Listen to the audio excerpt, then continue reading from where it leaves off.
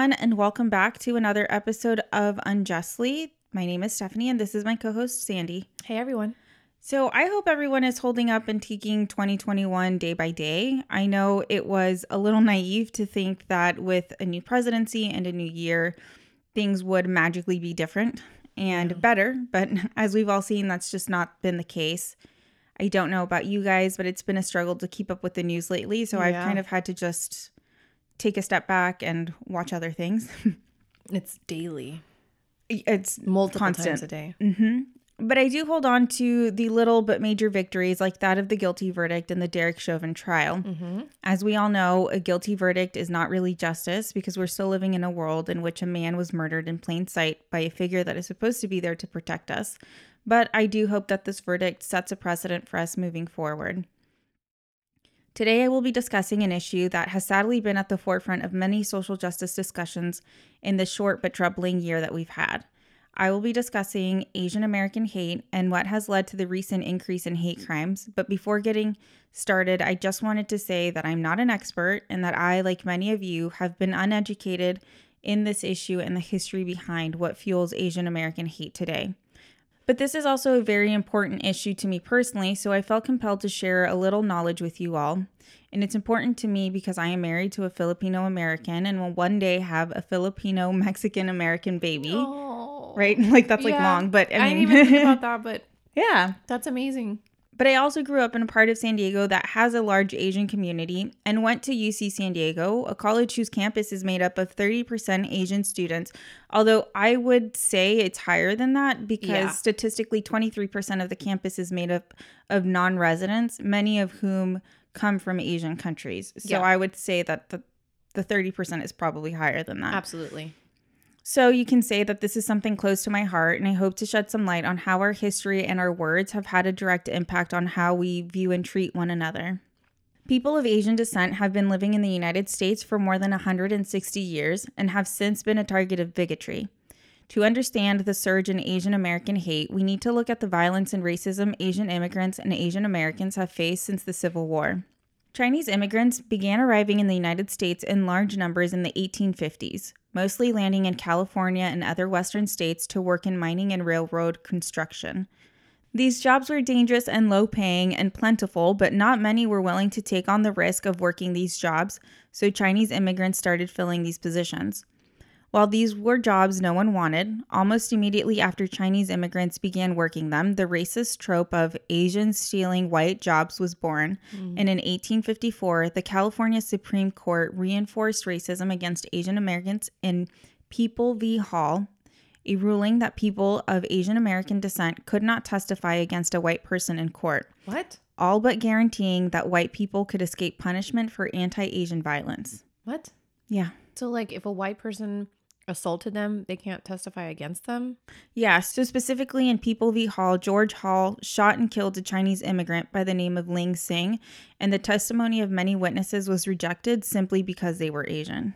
Oh my God. Right, so this ruling upholds or states that Asian American people cannot testify against, That's or terrible. Asians can't testify against white people in a court of law. Oh my God, okay. Yeah, so we're getting started. And so basically the rest of this episode will be a list of like major historical events that have shaped and formed the way we view and mistreat Asians and like how it's all impacted. And then we have the Chinese Massacre of 1871. While rival Chinese groups fought, a white man was killed in the crossfire and more than 500 white and Hispanic rioters began surrounding and attacking the Los Angeles small Chinese community. At least 17 Chinese men and boys were lynched. They were hanged anywhere the rioters could find a beam to string a noose over. Of the 500 rioters, only 8 were convicted of manslaughter, but their convictions were all overturned and no one else was ever punished. So we start seeing a blatant disregard for Asian lives and little to no accountability for those committing violence against them. After slavery was abolished, thousands of Chinese people were brought to the country to work in industries such as railroads, sugar plantations, and mining. The Page Act of 1875 blatantly excluded East Asian women from the country because of stereotypes that they were sex workers and temptations for white men. This made their immigration illegal and barred existing Chinese American women from becoming citizens. Wow. And then the Chinese Exclusion Act of 1882 was enacted, which excluded Chinese men, and the act banned Chinese immigration for 20 years. President Chester A. Arthur vetoed it, but then ended up signing another version with a 10-year ban. And this was the first law which placed a restriction on immigration to the United States, and it was extended for more than 60 years before it was repealed in 1943. Wow. Imagine what that does to an entire generation of people who grew up in a world in which a group of people has been banned from your country for so long. And again, I'm no expert, but when I hear the term ban, I automatically assume that it's because it's something bad, untrustworthy, or negative. Dangerous. So it's not surprising that the Chinese Exclusion Act in many ways attributed to the growing sentiment of anti-Asian discrimination, racism, and violence. And then on September 2nd, 1885, 150 white miners in Rock Springs, Wyoming, brutally attacked their Chinese co-workers, ultimately killing 28, wounding 15, and driving several hundred out of town. The white miners were working in the Union Pacific coal mine and had been struggling to unionize and strike for better working conditions. Union Pacific decided to bring in Chinese workers as strike breakers as they showed little interest in the miners' union. Upset at the decision to allow Chinese miners to work, a mob of white miners decided that they would attack the small Chinatown in Rock Springs. Many, seeing the mob approach, decided to flee, but those who failed to escape in time were brutally beaten and murdered. A week later, on September 9th, U.S. troops were called in to escort the surviving Chinese workers back into town, where many of them returned to work. Union Pacific would eventually fire 45 of the white miners for their roles in the massacre, but no effective legal action was ever taken against the participants. Of course. The Rock Springs massacre was symptomatic of the anti-Chinese feelings being shared by many Americans at this time. And it's just crazy that, like, they were upset at Union Pacific, and instead of, like, attacking Union Pacific, they attacked the people, The workers, who just, I mean, kind of like casualties, right? Like, they were brought in and they have no choice. They're just there to work. And then they end up murdering them. And as if racial tensions weren't high enough, in 1900, an outbreak of bubonic plague struck San Francisco. Well, it's very likely that the outbreak had actually arrived in a ship from Australia. The first stateside victim was a Chinese immigrant, and the entire community was then blamed for it. Almost immediately, the city's Chinatown had been surrounded by police, preventing anyone but the white residents from coming or going. Chinese residents were also subjected to home searches, which led to much property destruction. And this would, of course, be a prelude to the racism that has been directed at Asian Americans during the pandemic, in which former President Trump continuously called coronavirus the China virus, the Wuhan virus, and, of course, the Kung flu. oh my God. It's just embarrassing to even It say that is. those words came out of a president's mouth. Yeah.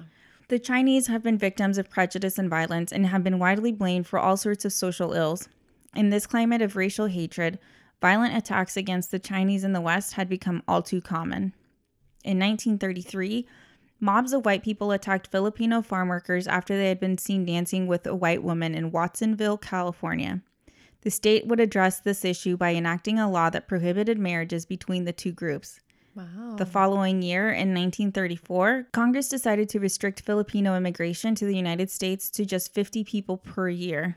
Whoa. All of this, even though the United States had just completed almost 40 years of military domination over the Philippines. By the 1940s, tens of thousands of Japanese immigrants and Japanese Americans had built lives in the United States, but after the bombing of Pearl Harbor by the Japanese in 1941, the United States entered World War II and forced all Japanese immigrants into internment camps for the duration of the war, due to the fear that they might aid the enemy. The conditions of the camps were extreme. They were blazing hot in the summer and freezing cold in the winter, and no spies were ever found. Of course. So all of this was Obviously. for nothing. When the Japanese immigrants were freed, many would return to their homes and businesses to find that they had been vandalized or confiscated. More than 40 years later, in 1988, survivors received a presidential apology and $20,000 each in reparations. Then we move on to the close of the Vietnam War, during which the United States had resettled many Vietnamese refugees who had fled a humanitarian crisis back home. With hopes of starting to earn a living and settle into their new homes, many of them took up shrimp fishing in Texas. As they worked hard and began dominating the shrimping industry, the trope of Asians coming to take white jobs had been resurrected, only this time it came back wearing a white hood. The KKK? KKK leader Louis Beam began training his members, including children as young as 8 years old, to use grenades and assault rifles as they patrolled the waters in the regalia and set boats owned by Vietnamese people on fire. Wow. I've never heard of this. With the help of the Southern Poverty Law Center, a group of fishermen filed a suit against the Knights of the KKK. And it was during this trial that a video was uncovered which showed Beam instructing his trainees to utterly destroy everybody, maximum damage, maximum violence in the shortest period of time. They can only do one thing, die. So he was crazy.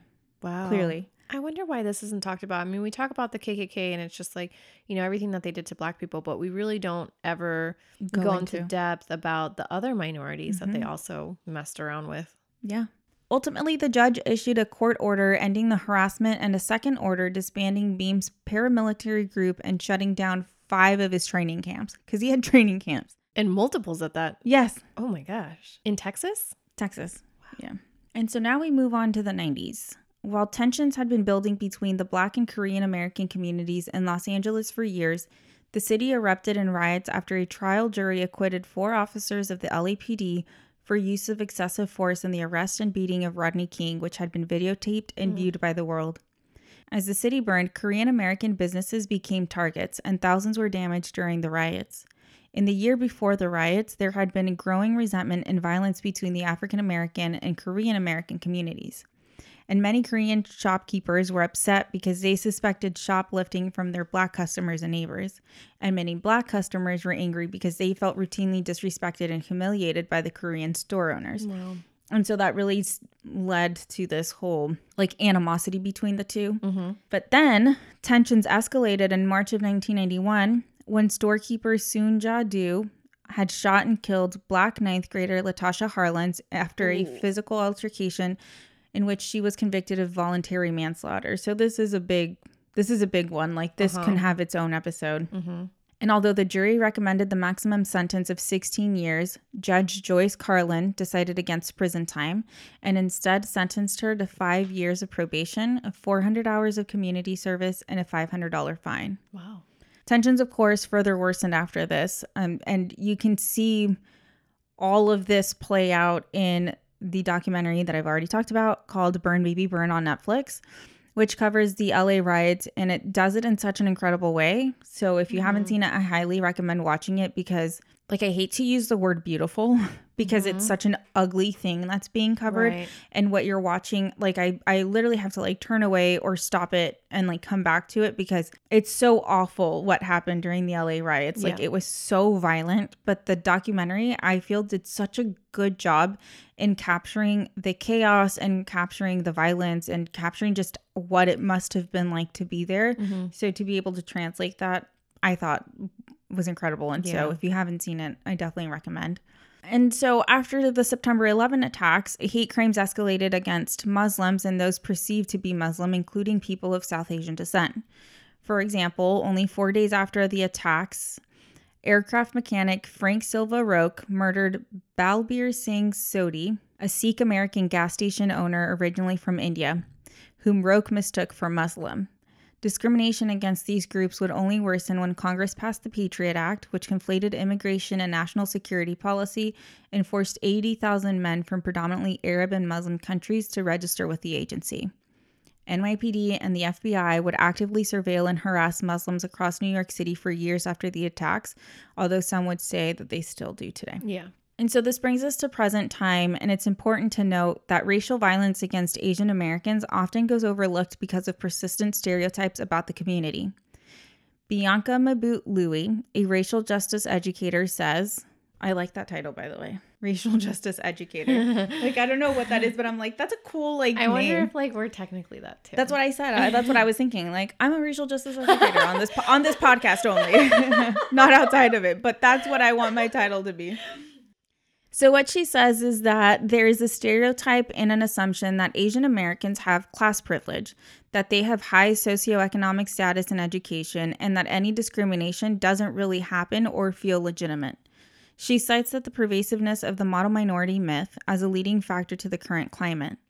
The model minority myth is a false idea that was constructed during the civil rights era to stymie racial justice movements and suggests that Asian Americans are more successful than other ethnic minorities because of hard work, education, and their inherently law-abiding natures. Do you remember going over this in any of your classes? Because this was a big one for me. No. Mm-mm. The myth continues to erase the very real interpersonal violence that we see happening today and that Asian Americans experience daily. The model minority myth also suggests upward mobility and creates a false idea that Asian Americans don't experience struggle, racial discrimination, or violence, which we all know is untrue. Last year, former President Trump reinforced white supremacist narratives with his insinuations about the origins of COVID-19, which, like I said earlier, he coined the China virus. Mm-hmm. Many warned that his dehumanizing and xenophobic rhetoric would exacerbate the possibility of violent attacks during a global pandemic. Examples of this can be found throughout history. Jewish communities were targeted during the bubonic plague in the 1300s. Irish immigrants were blamed for typhoid in the 1800s. Haitian Americans were thought to be responsible for HIV in the 1980s, Chinese Americans for SARS in 2003, Mexican Americans for swine flu in 2009, West Africans for Ebola in 2014, and again today, Asian Americans for COVID-19. Mm-hmm. For Asian Americans, we see a contrast between the two most common Asian American stereotypes, in some instances being wielded as a model minority, and in others as a perpetual foreigners who pose a threat to stability and order. These dually harmful, racist, and pervasive stereotypes of Asian Americans as both the model minority and yellow peril shape the narrative of how we can place these hostilities that consistently emerge during moments like the ones we are currently living through. During disease outbreaks, attacks on marginalized groups are not an exception, but instead the norm. This racism and xenophobia were additionally stoked by discourse that cast the bodies and behaviors of Chinese Americans and other Asian Americans as suspicious and even at fault for spreading disease. While viruses and other pathogens do not discriminate between hosts based on race, ethnicity, nationality, or immigration status, stigma and misinformation certainly do. Frustration over the recent rise in reports against Asian Americans have left many feeling vulnerable with each new attack, many of which have not led to arrest or have been charged as hate crimes. The frustration seemed to erupt on a national scale in March when Robert Aaron Long, a white man, targeted 3 Asian-run massage parlors in the Atlanta area and killed 8 people. 6 of the victims were Asian women. The victims were disproportionately older Asian women. They were sisters, mothers, and grandmothers, and all people who worked in a low-wage job. The shootings and other recent attacks have exposed difficult questions involved in proving a racist motive. Did the assaults just so happen to involve Asian victims, or did the attackers single out Asians in an unspoken way that can never be presented as evidence in court? And while many in the media and in law enforcement were quick to flatten the story to one motive, they ignored the most toxic intersecting factors plaguing society today and contributing to rampant violence. White supremacy, misogyny, permissive gun culture, and classism. And as it turns out, words do have consequence because these senseless murders also underscore the ways in which women, particularly women of color and migrant women, have been blamed or killed due to their identity. Instead of blaming men's lack of ability to deal with sexual rejection or shame, women are often blamed by virtue of what we wear, or in the case of the Atlanta shootings, simply because of who they are. During a press conference, police reiterated the shooter's narrative of his alleged sex addiction without questioning the rampant hypersexualization of Asian women throughout U.S. history and in American media and culture. These stereotypes have perpetuated and normalized misogynistic racism against Asian women, particularly misogynist spa workers that provide healing services. Whether or not they were sex workers or self-identified under that label, we know that as massage workers, they were subjected to violence stemming from the hatred of sex workers, Asian women, working class people, and immigrants. Asian Americans are left wondering how much cultural stereotypes that cast them, and especially women, as weak or submissive targets have played a role. As I mentioned, many incidents that seem to be clearly racially motivated have not resulted in arrest. As the debate over what legally qualifies as anti-Asian bias unfolds, the community has been left grappling with the reality that our laws are simply not designed to account for many of the ways in which Asian Americans experience racism. For example, in New York State, to charge attacks as hate crimes, prosecutors must show that victims were targeted strictly because of their race, but proving a racist motive against Asians is difficult. There is no widely recognized symbol of anti-Asian hate comparable to a news source swastika, which is another thing we talked about in our classes, is that there's no one thing. And historically, many Asian hate crime victims around the country have been small business owners who were robbed, which complicated the question of motive, because it's like, are they robbing you because you're Asian and they don't like you, or are they robbing you because they're trying to get merchandise or product? So Asian Americans are sharply divided over the best measures to curb the violence, reflecting the wide ideological and generational differences within a group that encompasses dozens of ethnicities. Some have called for lowering the bar to bring hate crime charges, toughening penalties, and boosting funding for police departments to investigate attacks against Asians. But others have opposed these proposals, saying that more policing could harm their own communities, worsen racial tensions, and disproportionately target the Black and Latino communities that have long dealt with aggressive policing already. So it's like there's this huge debate over how can we do better at charging hate crimes while not causing like a ripple effect into the other communities that are already facing, you know, aggressive policing, and not causing more friction between the groups, right? So like, so as the debate continues, the reality is that to end racist and sexist violence, the United States will need to recognize and embrace the diversity of all of its communities as a strength, while more importantly, dismantling white supremacy, which really seems to be at the core of all social justice issues. And although this new administration brings hope, as a bill to combat hate crimes against Asian Americans has passed the Senate with bipartisan support, we all need to understand the importance of knowing our history and how it's shaped the world we live in today, because it continues to perpetuate white supremacy and misogyny. We must continue to support movements like Stop AAPI Hate, which was created in direct response to the alarming escalation in xenophobia and bigotry resulting from the pandemic. And I truly hope that this has helped you better understand how our past has had a direct hand in the rise of violence against the Asian American community. And one thing that has just been so interesting in like researching this, but just also just researching everything, is how much we all have shared experiences as minorities. We have all in one way or another experienced great pain and suffering at the hands of white supremacy, and have in many ways been pitted against one another to make us believe that the progress of one community means a step back for others. And that's just, it's such a good way to keep all of us down. Right? Is this idea that, oh, like if Black Lives Matter, then does that mean then my life as a Mexican American doesn't matter? Does that mean Tim's life as a Filipino American doesn't matter? And it's like, no, but that's what they want us to believe. They want us to think that like I said, like one community progressing means the other, all of the other of us are getting pushed back or not important. And that's just not true. Like I've always wondered, why haven't we as minorities just created like this super group? Oh, absolutely. You know, because that would just like, to me, it obviously makes so much sense.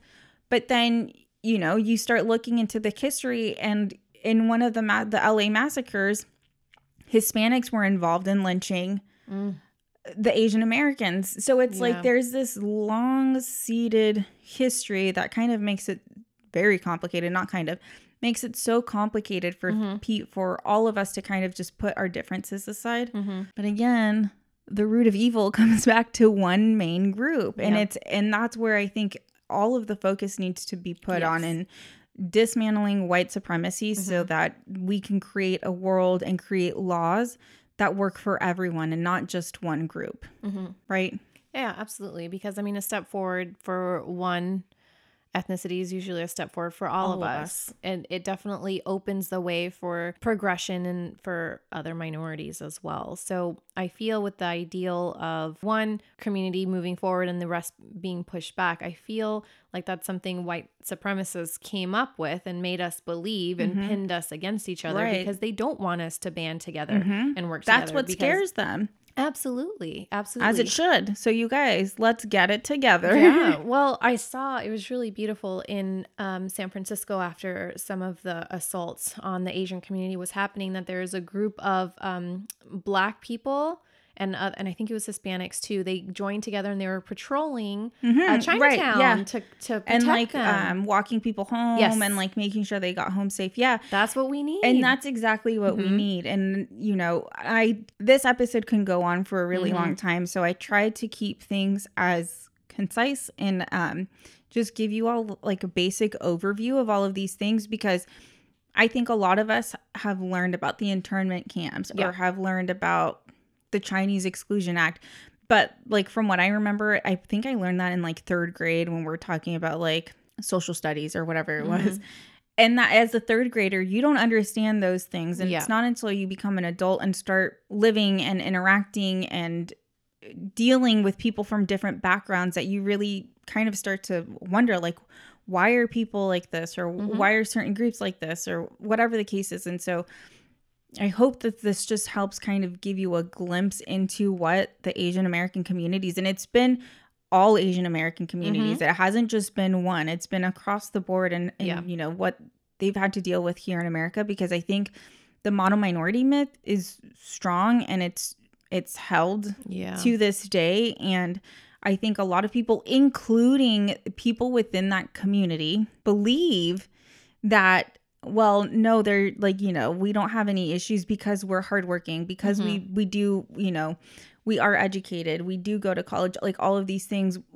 We work hard so that we can open our own businesses. And I think it's like gone into even their own communities, where it creates even more division between them and the other minorities that haven't had the success maybe, but they haven't had the success because the laws have been against them. And so it's just like this never ending thing. Everyone has their own issues so and hopefully reasons you why. guys just take this and it kind of, you know, piques your interest, and you're able to do a little more research or look into it, or at least at the very least just understand that we have all experienced awful things and continue to do so. And it just so happens that unfortunately in this year it seems to be, well, no, not this year and this past year, it's been the Asian American community. And we need to take these attacks seriously. We need to be there for one another and just band together. Yeah. Be kind to each other. Yeah. So actually, I have a quote that just kind of came up, and it's by a philosopher and theologian. His name is Jean Vanier.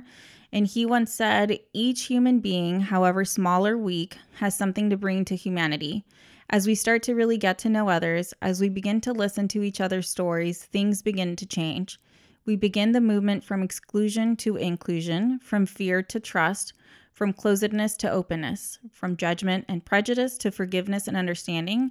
It's a movement of the heart." So I feel like that is so true. Like if we just begin to listen to one another and accept that someone else's suffering does not take away from your suffering or from your pain, then we can move on to a world where we're just more accepting and understanding of one another and what everyone has gone through. So I hope you guys enjoy this episode. Do the things, rate and review. Do you have anything to say? Do all the things. Do all the things. Follow us on social media, Unjustly Podcast.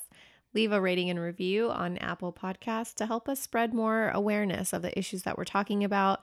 Let's gain more momentum on these social injustices and be kind. Be kind. Take care of each other.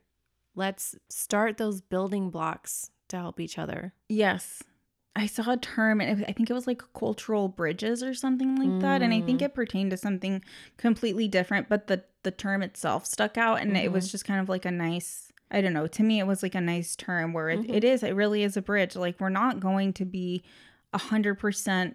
We can never 100% be like, yes, I understand what you've been through, but I've gone through things myself. So I understand what pain is, and I understand what suffering and frustration and all of these things are. And so like you can build on that. So hopefully we can all build on those things. Like you said, you know, having like the Hispanic community and the like Black community patrolling the streets and helping them, like that's such a nice thing. And it's nothing crazy. You're just there for your neighbor. You're there for the people that you live around. And if you see someone who needs help.